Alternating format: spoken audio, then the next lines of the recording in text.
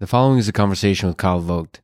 He is the president and the CTO of Cruise Automation, leading an effort to solve one of the biggest robotics challenges of our time, vehicle automation. He's a co-founder of two successful companies, Twitch and Cruise, that have each sold for $1 billion.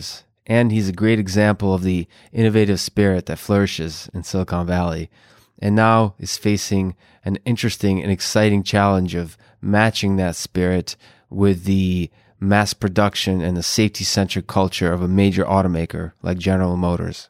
This conversation is part of the MIT Artificial General Intelligence series and the Artificial Intelligence podcast. If you enjoy it, please subscribe on YouTube, iTunes, or simply connect with me on Twitter at Lex Friedman, spelled F-R-I-D. And now, here's my conversation with Kyle Vogt.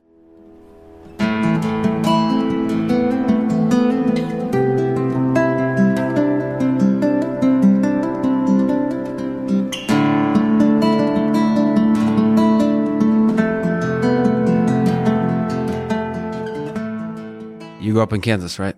Yeah, and I just saw that picture you had hidden under there, boy. so I'm a little bit worried about Nervous. that now. Yeah. So in high school in Kansas City, you joined Shawnee Mission North High School robotics team. Yeah. Now that wasn't your high school. That's right. That was the only high school in the area that had a teacher who was willing to sponsor a first robotics team.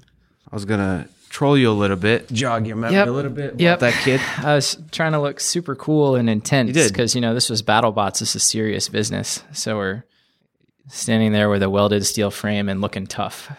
So go back there. What is it that drew you to robotics? Well, I think I've been trying to figure this out for a while, but I've always liked building things with Legos. And when I was really, really young, I wanted the Legos that had motors and other things. And then, Lego Mindstorms came out, and for the first time, you could program Lego contraptions. And I think things just sort of snowballed from that. But I remember seeing, the BattleBots TV show on Comedy Central and thinking that is the coolest thing in the world. I want to be a part of that. And not knowing a whole lot about how to build these 200-pound fighting robots. So I sort of obsessively pored over the internet forums where all the creators for BattleBots would sort of hang out and talk about, document their build progress and everything. And I think I must have read tens of thousands of forum posts from basically everything that was out there on what these people were doing. And eventually sort of triangulated how to put some of these things together and ended up doing BattleBots, which was, I was 13 or 14, which was pretty awesome. I'm not sure if the show's still running, but so BattleBots is, so there's not an artificial intelligence component. It's remotely controlled, and it's almost like a mechanical engineering challenge of building things that can be broken.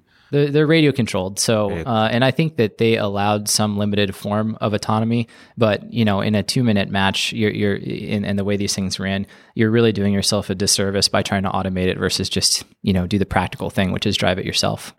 And there's an entertainment aspect, just going on YouTube. There's some of them wield an axe, some of them, there's that fun. So what drew you to that aspect? Was it the mechanical engineering? Was it the dream to create Frankenstein and sentient being, or was it just the Lego? You tinkering with stuff? That was just building something. I think the idea of, this radio controlled machine that can do various things, if it has a weapon or something, was pretty interesting.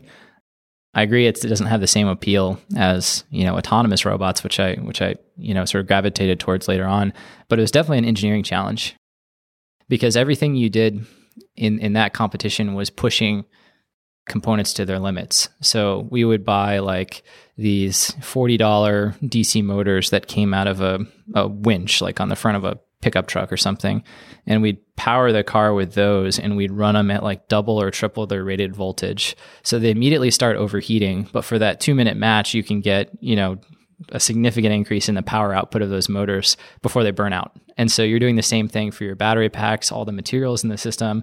And I think there was something intrinsically interesting about just seeing where things break. And did you offline see where they break? Did you take it to the testing point? How did you know 2 minutes? Or was there a reckless, let's just go with it and see? We weren't very good at BattleBots. We lost all of our matches in the first round. Look like? The one I built first, both of them were these wedge-shaped robots, because a wedge, even though it's sort of boring to look at, is extremely effective. You drive towards another robot, and the front edge of it gets under them, and then they sort of flip over, kind of like a door stopper. And the first one had a pneumatic polished stainless steel spike on the front that would shoot out about 8 inches. The purpose of which is what? Pretty ineffective, actually, but it looked cool. And was it to help with the lift? No, it was just to try to poke holes in the other robot. And then the second time I did it, which is the following, I think maybe 18 months later, we had a titanium axe with a hardened steel tip on it that was powered by a hydraulic cylinder, which we were activating with liquid CO2, which had its own set of problems. So great. So that's kind of on the hardware side. I mean, at a certain point, there must have been born a fascination on the software side. So what was the first piece of code you've written? Go back there. See, what language was it? What was it? Was it Emacs, Vim? Was it a more respectable modern IDE? Do you remember any of this? Yeah. Well, I remember, I think maybe when I was in 3rd or 4th grade, the school I was at, elementary school, had a bunch of Apple II computers, and we'd play games on those. And I remember every once in a while something would crash or it wouldn't start up correctly, and it would dump you out to what I later learned was like sort of a command prompt. Mm-hmm. And my teacher would come over and type, I actually remember this to this day for some reason, like PR number 6 or PR #6, which is peripheral 6, which is the disk drive, which would fire up the disk and load the program. And I just remember thinking, wow, she's like a hacker. Like, teach me these codes, these error codes is what I called them at the time. But she had no interest in that. So it wasn't until I think about 5th grade that I had a school where you could actually go on these Apple IIs and learn to program. And so it was all in BASIC, where every line, the line numbers are all every line is numbered, and you have to like leave enough space between the numbers so that if you want to tweak your code, you go back, and if the first line was 10 and the second line is 20, now you have to go back and insert 15. And if you need to add code in front of that, 11 or 12, and you hope you don't run out of line numbers and have to redo the whole thing. And there's go-to statements? Yeah, go-to, and is very basic, maybe hence the name, but a lot of fun. And that was like, that's when, when you first program, you see the magic of it. It's like, it just like this world opens up with, endless possibilities for the things you could build or accomplish with that computer. So you got the bug then. So even starting with BASIC, and then C++ throughout. Was there computer science classes in high school? Not where I went. So I was self-taught, but I did a lot of programming. The thing that, sort of pushed me in the path of eventually working on self-driving cars was actually one of these really long trips driving from my house in Kansas to I think Las Vegas, where we did the BattleBots competition. And I had just gotten my learner's permit or early driver's permit. And so I was driving this, 10-hour stretch across western Kansas where it's just, you're going straight on a highway and it is mind-numbingly boring. And I remember thinking even then, with my sort of mediocre programming background, that this is something that a computer can do, right? Let's take a picture of the road, let's find the yellow lane markers and, steer the wheel. And, later I'd come to realize this had been done, since the 80s or the 70s or even earlier, but I still wanted to do it. And sort of immediately after that trip, switched from sort of BattleBots, which is more radio controlled machines, to thinking about building, autonomous vehicles of some scale. Start off with really small electric ones, and then, progress to what we're doing now. So what was your view of artificial intelligence at that point? What did you think? So this is before, there's been waves in artificial intelligence, right? The current wave with deep learning makes people believe that you can solve in a really rich, deep way the computer vision perception problem. But like before the deep learning craze, how do you think about, how would you even go about building a thing that perceives itself in the world, localizes itself in the world, moves around the world? Like when you were younger, what was your thinking about it? Well, prior to deep neural networks or convolutional neural nets, these modern techniques we have, or at least ones that are in use today, it was all heuristics based. And so like old school image processing. And I think extracting, yellow lane markers out of an image of a road is one of the problems that lends itself reasonably well to those heuristic-based methods. Like just do a threshold on the color yellow and then try to fit some lines to that using a Huff transform or something, and then go from there. Traffic light detection and stop sign detection, red, yellow, green. And I think you could, if you wanted to do a full, I was just trying to make something that would stay in between the lanes on a highway. But if you wanted to do the full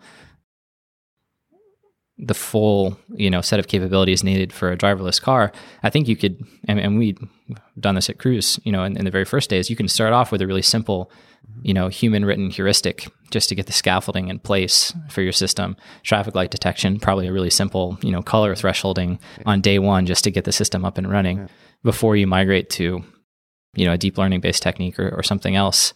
And, back when I was doing this, my first one, it was on a Pentium 233 megahertz computer. And I think I wrote the first version in BASIC, which is like an interpreted language. It's extremely slow because that's the thing I knew at the time. And so there was no chance at all of using, there was no computational power to do any sort of reasonable deep nets like you have today. So I don't know what kids these days are doing. Are kids these days, at age 13 using neural networks in their garage? I mean, that would be absolutely awesome. I get emails all the time from, like 11, 12-year-olds saying I'm trying to follow this TensorFlow tutorial and I'm having this problem. And their general approach in the deep learning community is of extreme optimism as opposed to, you mentioned like heuristics, you can separate the autonomous driving problem into modules and try to solve it sort of rigorously, or you can just do it end to end. And most people just kind of love the idea that, us humans do it end to end. We just perceive and act. We should be able to use that, do the same kind of thing with neural nets. And that kind of thinking, you don't want to criticize that kind of thinking because eventually they will be right. Yeah. And so it's exciting. And especially when they're younger, to explore that is a really exciting approach. But yeah, it's changed, the language, the kind of stuff you're tinkering with. It's kind of exciting to see when these teenagers grow up. Yeah, I can only imagine if your starting point is, Python and TensorFlow at age 13, where you end up, after 10 or 15 years of that. That's pretty cool. Because of GitHub, because the state-of-the-art tools for solving most of the major problems in artificial intelligence are within a few lines of code for most kids. And that's incredible to think about, also on the entrepreneurial side.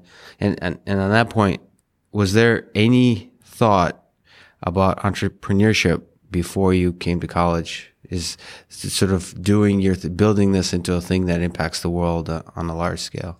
Yeah, I've always wanted to start a company. I think that's, just a cool concept of creating something and exchanging it for value or creating value, I guess.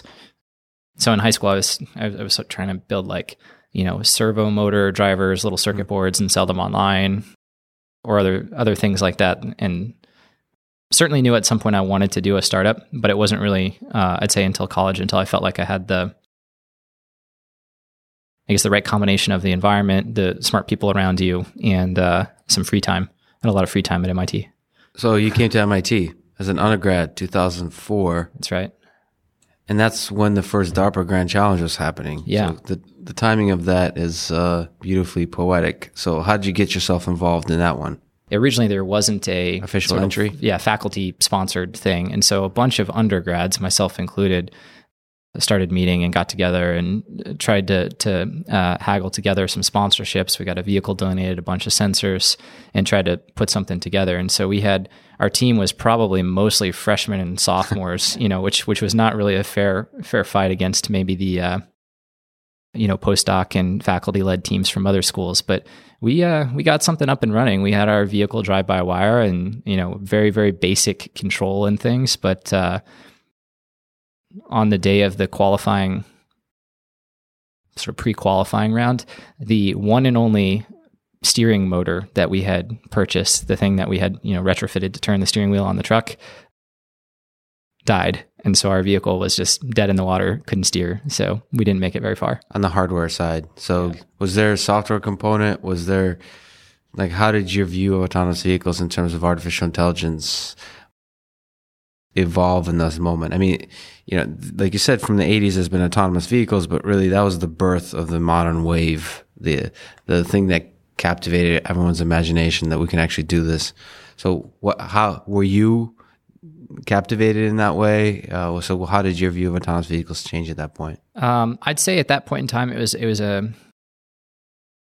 curiosity, as in is this really possible? And I think that was generally the spirit and the purpose of that original DARPA Grand Challenge, which was to just get a whole bunch of really brilliant people exploring this space and pushing the limits. And I think like to this day, that DARPA challenge with its, $1 million prize pool was probably one of the most effective, uses of taxpayer money, dollar for dollar, that I've seen, because that small sort of initiative that DARPA put out sort of, in my view, was the catalyst or the tipping point for this whole next wave of autonomous vehicle development. So that was pretty cool. So let me jump around a little bit on that point. They also did the urban challenge where it was in the city, but it was very artificial and there's no pedestrians and there's very little human involvement except a few professional drivers. Yeah. Do you think there's room? And then there was the robotics challenge with humanoid robots. Right. So in your now role as looking at this, you're trying to solve one of the, autonomous driving, one of the harder, more difficult places in San Francisco. Is there a role for DARPA to step in to also kind of help out, like challenge with new ideas, specifically like pedestrians and so on, all these kinds of interesting things? Well, I haven't thought about it from that perspective. Is there anything DARPA could do today to further accelerate things? And I would say my instinct is that that's maybe not the highest and best use of their resources and time, because like kickstarting and spinning up the flywheel is, I think, what they did in this case for very, very little money. But today this has become like commercially interesting to very large companies, and the amount of money going into it and the amount of people like going through your class and learning about these things and developing these skills is just, orders of magnitude more than it was back then. And so there's enough momentum and inertia and energy and investment dollars into this space right now that I think they can just say mission accomplished and move on to the next area of technology that needs help. So then stepping back to MIT, you left MIT during your junior year. What was that decision like? As I said, I always wanted to do a company or start a company, and this opportunity landed in my lap, which was a couple guys from Yale were starting a new company, and I Googled them and found that they had started a company previously and sold it actually on eBay for about $250,000, which was a pretty interesting story. But so I thought to myself, these guys are, rock star entrepreneurs. They've done this before. They must be driving around in Ferraris because they sold their company.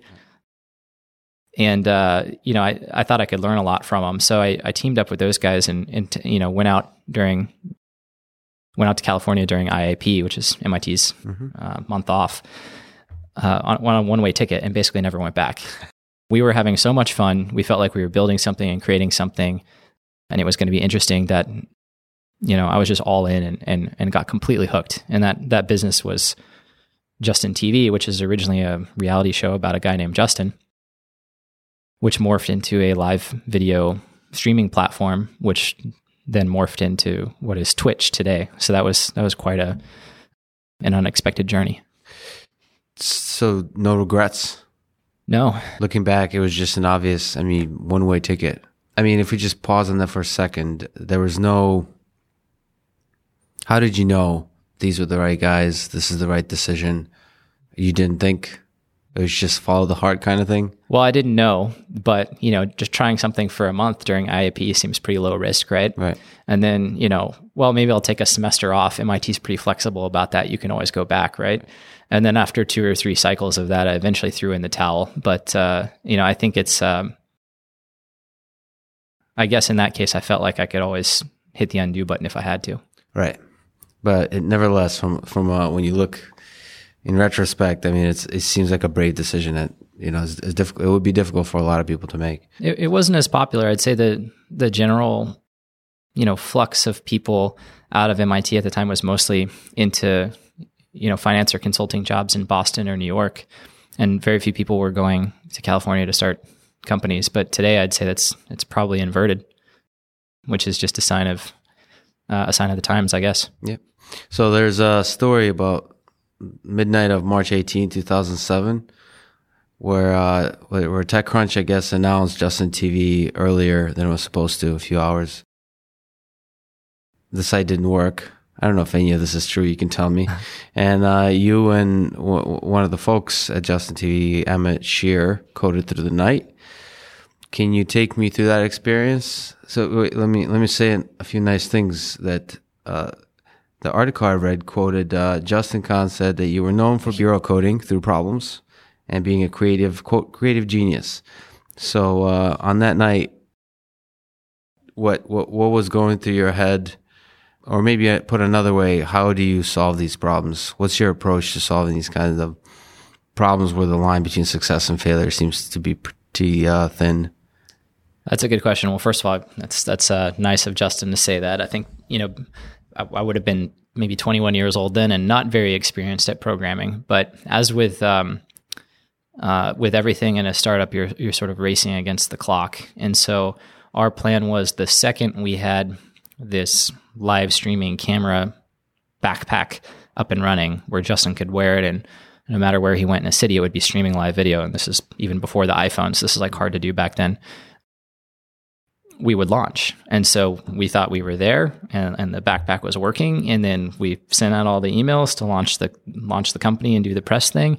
And then, we weren't quite actually there. And then we thought, oh, well, they're not going to announce it until maybe 10 a.m. the next morning. And it's 5 p.m. now. So how many hours do we have left? What is that? 17 hours to go. And that was going to be fine. Was the problem obvious? Did you understand what could possibly, how complicated was the system at that point? It was pretty messy. So to get a live video feed that looked decent working from anywhere in San Francisco, I put together this system where we had 3 or 4 cell phone data modems, and they were we take the video stream and sort of spray it across these 3 or 4 modems and then try to catch all the packets on the other side, with unreliable cell phone networks. So it's pretty low level networking. Yeah. And putting these sort of protocols on top of all that to reassemble and reorder the packets and have time buffers and error correction and all that kind of stuff. And the night before, it was just staticky. Every once in a while, the image would go staticky, and there would be this horrible screeching audio noise because the audio was also corrupted. And this would happen every 5 to 10 minutes or so, and it was a really off-putting to the viewers. Yeah. How do you tackle that problem? What was the you just freaking out behind a computer? Are there other folks working on this problem? Were you behind a whiteboard? Were you doing it was a little pair lonely. Coding? Yeah, it's a little lonely because there's 4 of us working on the company, and only 2 people really wrote code. And Emmett wrote the website and the chat system, and I wrote the software for this video streaming device and video server. And so it was my sole responsibility to figure that out. Yeah. And I think it's those, setting deadlines, trying to move quickly and everything where you're in that moment of intense pressure that sometimes people do their best and most interesting work. And so even though that was a terrible moment, I look back on it fondly because that's that's one of those character defining moments, I think. So in 2013, October, you founded Cruise Automation. Yeah. So progressing forward, another exceptionally successful company was acquired by GM in 2016 for $1 billion. But in October 2013, what was on your mind? What was the plan? How does one seriously start to tackle one of the hardest robotics, most important, impactful robotics problems of our age? After going through Twitch, Twitch was and is today pretty successful, but the work was the result was entertainment mostly. The better the product was, the more we would entertain people, and then make money on the ad revenues and other things. And that was a good thing. It felt good to entertain people, but I figured what is really the point of becoming a really good engineer and developing these skills other than my own enjoyment? Yeah. And I realized I wanted something that scratched more of an existential itch, something that truly matters. Yeah. And so I basically made this list of requirements for if I was going to do another company. And the one thing I knew in the back of my head that Twitch took 8 years to become successful.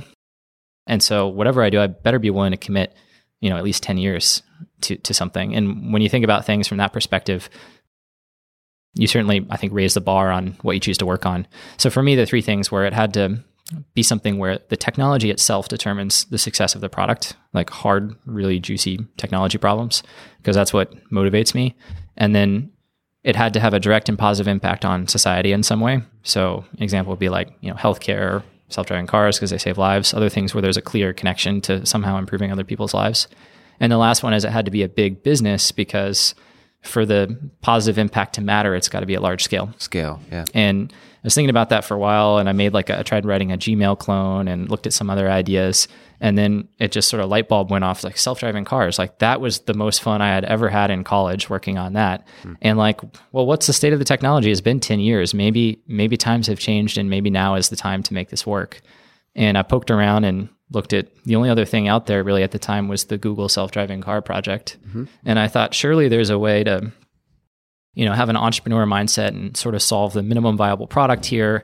And so I just took the plunge right then and there and said, this is something I know I can commit 10 years to. It's probably the greatest applied AI problem of our generation. That's right. And if it works, it's going to be both a huge business and therefore like probably the most positive impact I can possibly have on the world. So after that light bulb went off, I went all in on Cruise immediately and got to work. Did you have an idea how to solve this problem? Which aspect of the problem to solve? Slow, like what we just had Oliver from Voyage here, slow moving retirement communities, urban driving, highway driving. Did you have a vision of the city of the future where, the transportation is largely automated, that kind of thing? Or was it sort of more fuzzy and gray area than that? My analysis of the situation is that Google had been putting a lot of money into that project. They had a lot more resources. And they still hadn't cracked the fully driverless car. This is 2013, I guess. So I thought, what can I do to sort of go from zero to, significant scale so I can actually solve the real problem, which is the driverless cars. And I thought, here's the strategy. We'll start by doing a really simple problem or solving a really simple problem that creates value for people. So eventually ended up deciding on automating highway driving, which is relatively more straightforward as long as there's a backup driver there. And the go-to-market will be able to retrofit people's cars and just sell these products directly. And the idea was we'll take all the revenue and profits from that and use it to sort of reinvest that in research for doing fully driverless cars. And that was the plan. The only thing that really changed along the way between then and now is we never really launched the first product. We had enough interest from investors and enough of a signal that this was something that we should be working on, that after about a year of working on the highway autopilot, we had it working, at a prototype stage, but we just completely abandoned that and said, we're going to go all in on driverless cars. Now is the time. Can't think of anything that's more exciting. And if it works, more impactful. So we're just going to go for it. The idea of retrofit is kind of interesting. Yeah. Being able to, it's how you achieve scale. It's a really interesting idea. Is it something that's still in the back of your mind as a possibility? Not at all. I've come full circle on that one. Okay. After trying to build a retrofit product, and I'll touch on some of the complexities of that, and then also having been inside an OEM and seeing how things work and how a vehicle is developed and validated, when it comes to something that has safety critical implications like controlling the steering and other control inputs on your car, it's pretty hard to get there with a retrofit, or if you did, even if you did, it creates a whole bunch of new complications around liability, or how did you truly validate that, or if something in the base vehicle fails and causes your system to fail, whose fault is it? Or if the car's anti-lock brake systems or other things kick in, or the software it's different in one version of the car you retrofit versus another, and you don't know because the manufacturer has updated it behind the scenes. There's basically an infinite list of long tail issues that can get you. And if you're dealing with a safety critical product, that's not really acceptable. That's a really convincing summary of why it's really challenging. But I didn't know all that at the time, so we tried it anyway. But as a pitch also at the time, it's a really strong one. Yeah. That's how you achieve scale, and that's how you beat the leader at the time of Google, or the only one in the market. The other big problem we ran into, which is perhaps the biggest problem from a business model perspective, is we had kind of assumed that we started with an Audi S4 as the vehicle we retrofitted with this highway driving capability. And we had kind of assumed that if we just knock out like 3 make and models of vehicle, that'll cover like 80% of the San Francisco market. Doesn't everyone there drive, I don't know, a BMW or a Honda Civic or one of these 3 cars? And then we surveyed our users and we found out that it's all over the place. To get even a decent number of units sold, we'd have to support 20 or 50 different models. And each one is a little butterfly that takes time and effort to maintain, that retrofit integration and custom hardware and all this. So it was a tough business. So GM manufactures and sells over 9 million cars a year. And what you with Cruise are trying to do, some of the most cutting edge innovation in terms of applying AI. And so how do those, you've talked about it a little bit before, but it's also just fascinating to me. We work with a lot of automakers, the difference between the gap between Detroit and Silicon Valley, let's say, just to be sort of poetic about it, I guess. How do you close that gap? How do you take GM into the future where a large part of the fleet would be autonomous, perhaps? I want to start by acknowledging that GM is made up of tens of thousands of really brilliant, motivated people who want to be a part of the future. And so it's pretty fun to work with them. The attitude inside a car company like that is, embracing this transformation and change rather than fearing it. And I think that's a testament to the leadership at GM, and that's flown all the way through to everyone you talk to, even the people in the assembly plants working on these cars. Right. So that's really great. So starting from that position makes it a lot easier. So then when the people in San Francisco at Cruise interact with the people at GM, at least we have this common set of values, which is that we really want this stuff to work because we think it's important and we think it's the future. That's not to say, those two cultures don't clash. They absolutely do. There's different sort of value systems. Like in a car company, the thing that gets you promoted and sort of the reward system is following the processes, delivering the program on time and on budget. So any sort of risk taking is discouraged in many ways, because if a program is late or if you shut down the plant for a day, it's you can count the millions of dollars that burn by pretty quickly. Whereas I think in most Silicon Valley companies and in Cruise and the methodology we were employing, especially around the time of the acquisition, the reward structure is about trying to solve these complex problems in any way, shape, or form, or coming up with crazy ideas that 90% of them won't work, and so meshing that culture of sort of continuous improvement and experimentation with one where everything needs to be rigorously defined up front, so that you never slip a deadline or miss a budget, was a pretty big challenge. And that we're over 3 years in now after the acquisition, and I'd say the investment we made in figuring out how to work together successfully and who should do what, and how we bridge the gaps between these very different systems and way of doing engineering work is now one of our greatest assets, because I think we have this really powerful thing. But for a while, it was both GM and Cruise were very steep on the learning curve. Yes, I'm sure it was very stressful. It's really important work, because that's how to revolutionize the transportation, really to revolutionize any system. You look at the healthcare system, or you look at the legal system. I have people like lawyers come up to me all the time, like everything they're working on can easily be automated. But then that's not a good feeling. Yeah. Well, it's not a good feeling, but also there's no way to automate, because the entire infrastructure is really, is older and it moves very slowly. And so how do you close the gap between how can I replace? Of course, lawyers don't want to be replaced with an app, but you could replace a lot of aspects when most of the data is still on paper. And so the same thing with automotive. I mean, it's fundamentally software. So it's basically hiring software engineers. It's thinking in a software world. I mean, I'm pretty sure nobody in Silicon Valley has ever hit a deadline. So, and then on GM, that's probably true. Yeah. And GM side is probably the opposite. Yeah.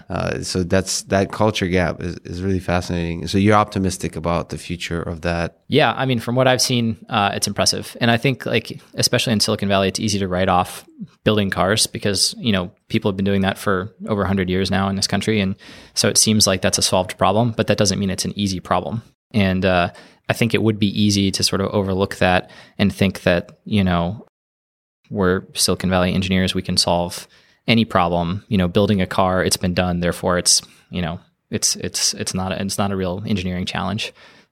But after having seen just the sheer scale and magnitude and industrialization that occurs inside of an automotive assembly plant, that is a lot of work that I am very glad that we don't have to reinvent to make self-driving cars work. And so to have, partners who have done that for 100 years and have these great processes and this huge infrastructure and supply base that we can tap into is just remarkable, because the scope and surface area of the problem of deploying fleets of self-driving cars is so large that we're constantly looking for ways to do less so we can focus on the things that really matter more. And if we had to figure out how to build and assemble and test and build the cars themselves, I mean, we work closely with GM on that, but if we had to develop all that capability in-house as well, that would just make the problem really intractable, I think. Mm-hmm. So yeah, just like your first entry at the MIT DARPA challenge, when there was the motor that failed. Mm-hmm. If somebody that knows what they're doing with the motor did it, that would have been nice if we could focus on the software, not the hardware platform. Yeah. Right. So from your perspective now, there's so many ways that autonomous vehicles can impact society in the next year, 5 years, 10 years. What do you think is the biggest opportunity to make money in autonomous driving? So sort of make it a financially viable thing in the near term. What do you think would be the biggest impact there? Well, the things that drive the economics for fleets of self-driving cars are there's sort of a handful of variables. One is, the cost to build the vehicle itself. So the material cost, how many, what's the cost of all your sensors plus the cost of the vehicle and all the other components on it. Another one is the lifetime of the vehicle. It's very different if your vehicle drives 100,000 miles and then it falls apart versus, 2 million. Right. And then, if you have a fleet, it's kind of like an airplane or a airline where once you produce the vehicle, you want it to be in operation as many hours a day as possible, producing revenue. And then, the other piece of that is, how are you generating revenue? And I think that's kind of what you're asking. And I think the obvious things today are, the ride sharing business, because that's pretty clear that there's demand for that. There's existing markets you can tap into, and large urban areas, that kind of thing. Yeah. And I think that there are some real benefits to having cars without drivers compared to sort of the status quo for people who use rideshare services today. You get privacy, consistency, hopefully significantly improve safety, all these benefits versus the current product. But it's a crowded market. And then other opportunities, which you've seen a lot of activity in the last 6 to 12 months, is delivery, whether that's parcels and packages, food or groceries.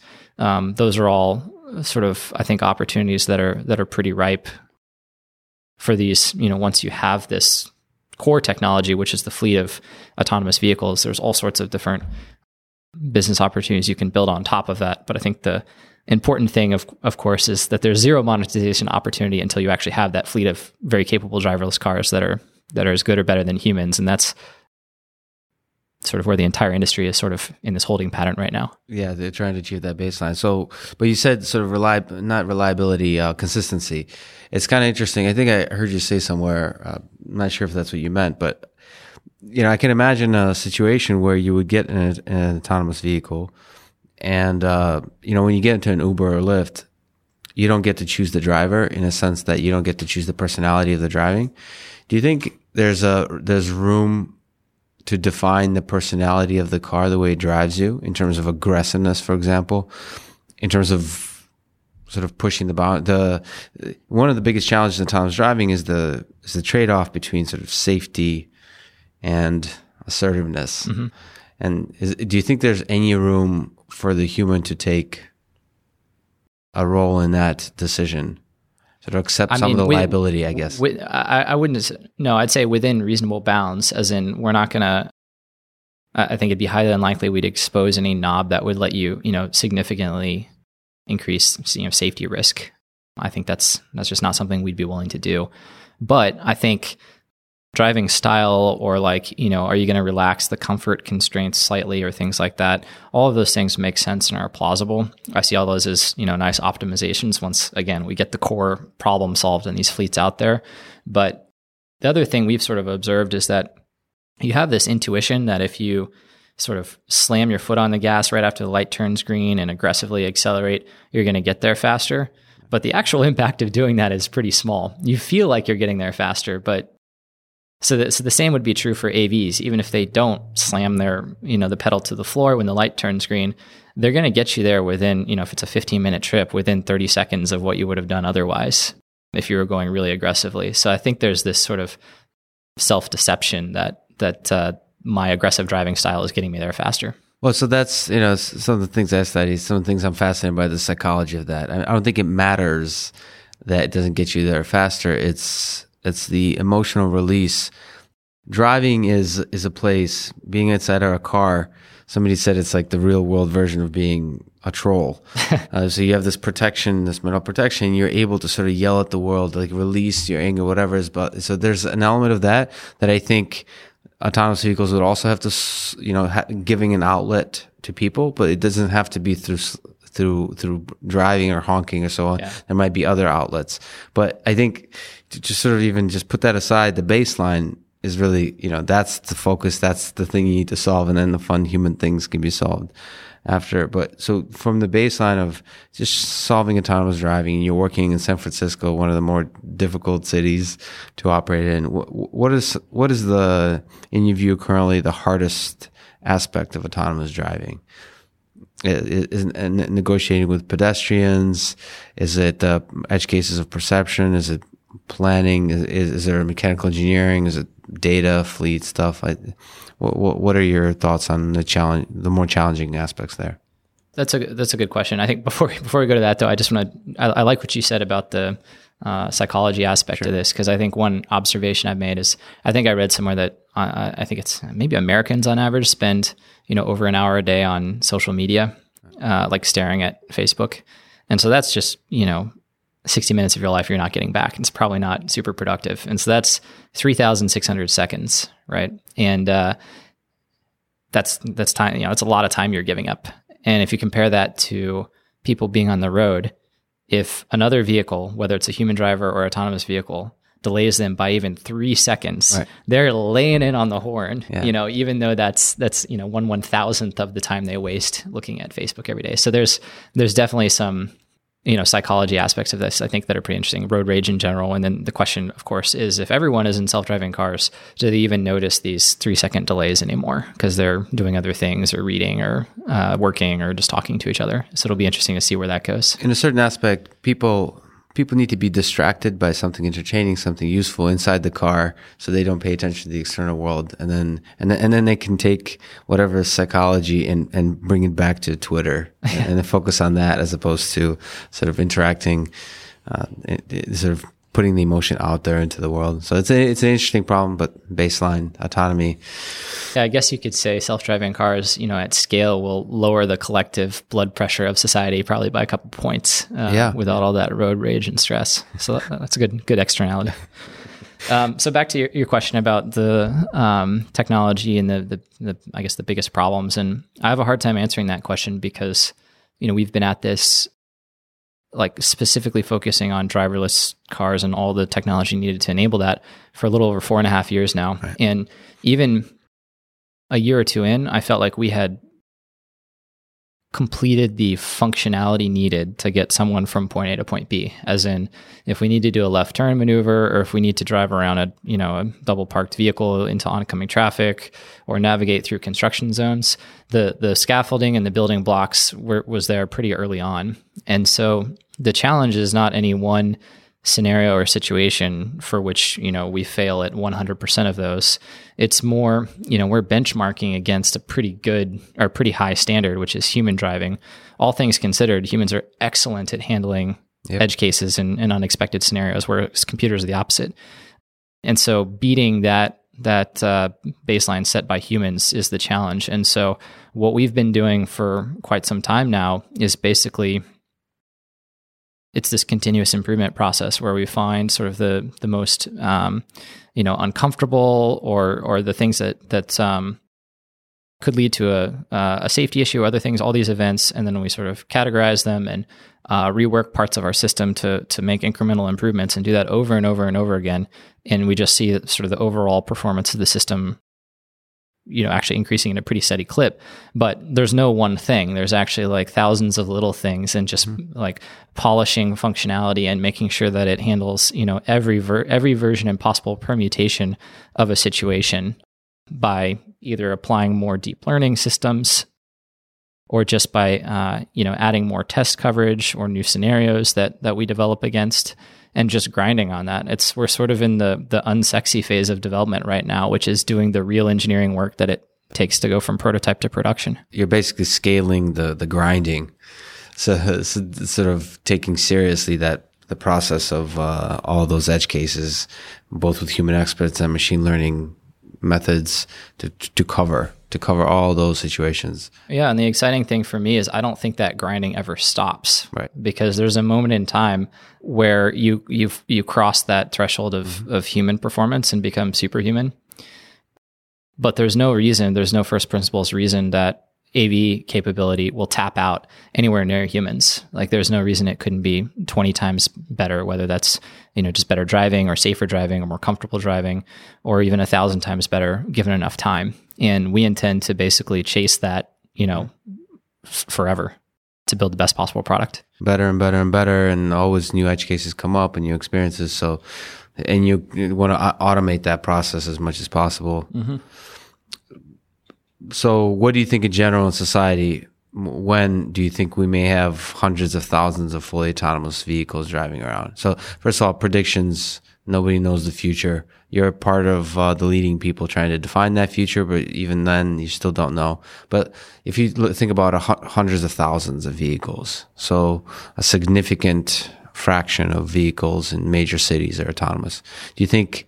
Are you with Rodney Brooks, who is 2050 and beyond, or are you more with Elon Musk, we should have had that 2 years ago? Well, I mean, I would love to have it 2 years ago, but we're not there yet. So I guess the way I would think about that is let's flip that question around. So what would prevent you to reach hundreds of thousands of vehicles? And that's a good rephrasing. Yeah. So I'd say it seems the consensus among the people developing self-driving cars today is to sort of start with some form of an easier environment, whether it means, lacking inclement weather or, mostly sunny or whatever it is, and then add capability for more complex situations over time. And so if you're only able to deploy in areas that meet sort of your criteria or the current domain, operating domain of the software you developed, that may put a cap on how many cities you could deploy in. But then as those restrictions start to fall away, like maybe you add, capability to drive really well and safely in heavy rain or snow, that probably opens up the market by two or threefold in terms of the cities you can expand into and so on. And so the real question is, I know today if we wanted to, we could produce that many autonomous vehicles, mm-hmm. but we wouldn't be able to make use of all of them yet because we would sort of saturate the demand in the cities in which we would want to operate initially. So if I were to guess like what the timeline is for those things falling away and reaching hundreds of thousands of vehicles, maybe a range is better. I would say less than 5 years. Less than 5 years. Yeah. And of course, you're working hard to make that happen. So you started 2 companies that were eventually acquired for each $4 billion. So you're a pretty good person to ask, what does it take to build a successful startup? I think there's sort of survivor bias here a little bit, but I can try to find some common threads for the things that worked for me, which is, in both of these companies, I was really passionate about the core technology. I actually lay awake at night thinking about these problems and how to solve them. And I think that's helpful because when you start a business, there are, like to this day, there are these crazy ups and downs. Like one day you think the business is you're just on top of the world and unstoppable. And the next day you think, okay, this is all going to end, it's just going south and it's going to be over tomorrow. And so I think like having a true passion that you can fall back on and knowing that you would be doing it even if you weren't getting paid for it helps you weather those tough times.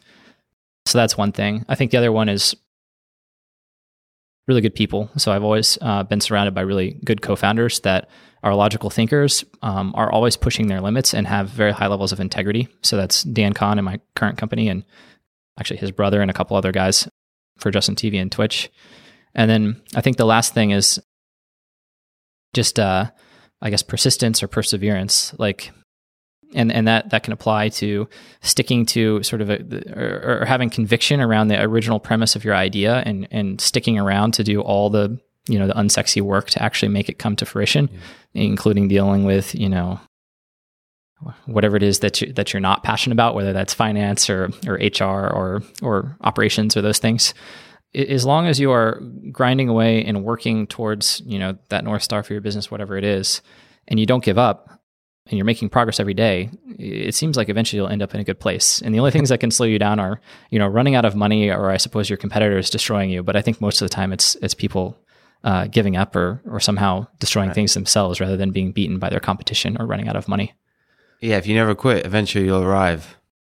So it's a much more concise version of what I was trying to say. Yeah, it was good. So you went the Y Combinator route twice. Yeah. What do you think, in a quick question, do you think is the best way to raise funds in the early days?